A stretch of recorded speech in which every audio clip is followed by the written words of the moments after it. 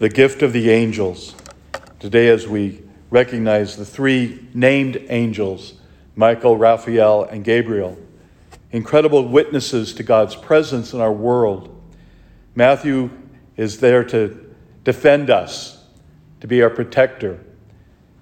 Raphael, the one who would bring a sense of peace and grace to the people he witnessed.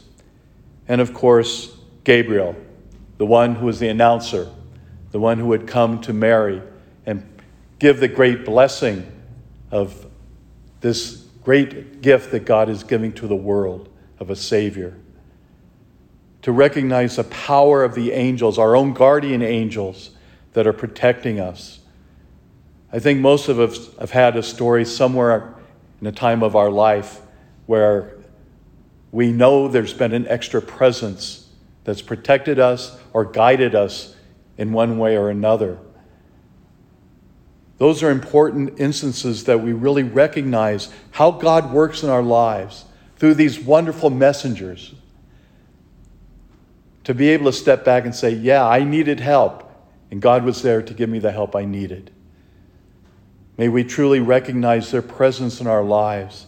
Give thanks for all these wonderful gifts that God bestows upon us in the sight of the angels, and that we may be responsive to one another as angels for one another, bringing God's peace, His grace, and His blessings for one another.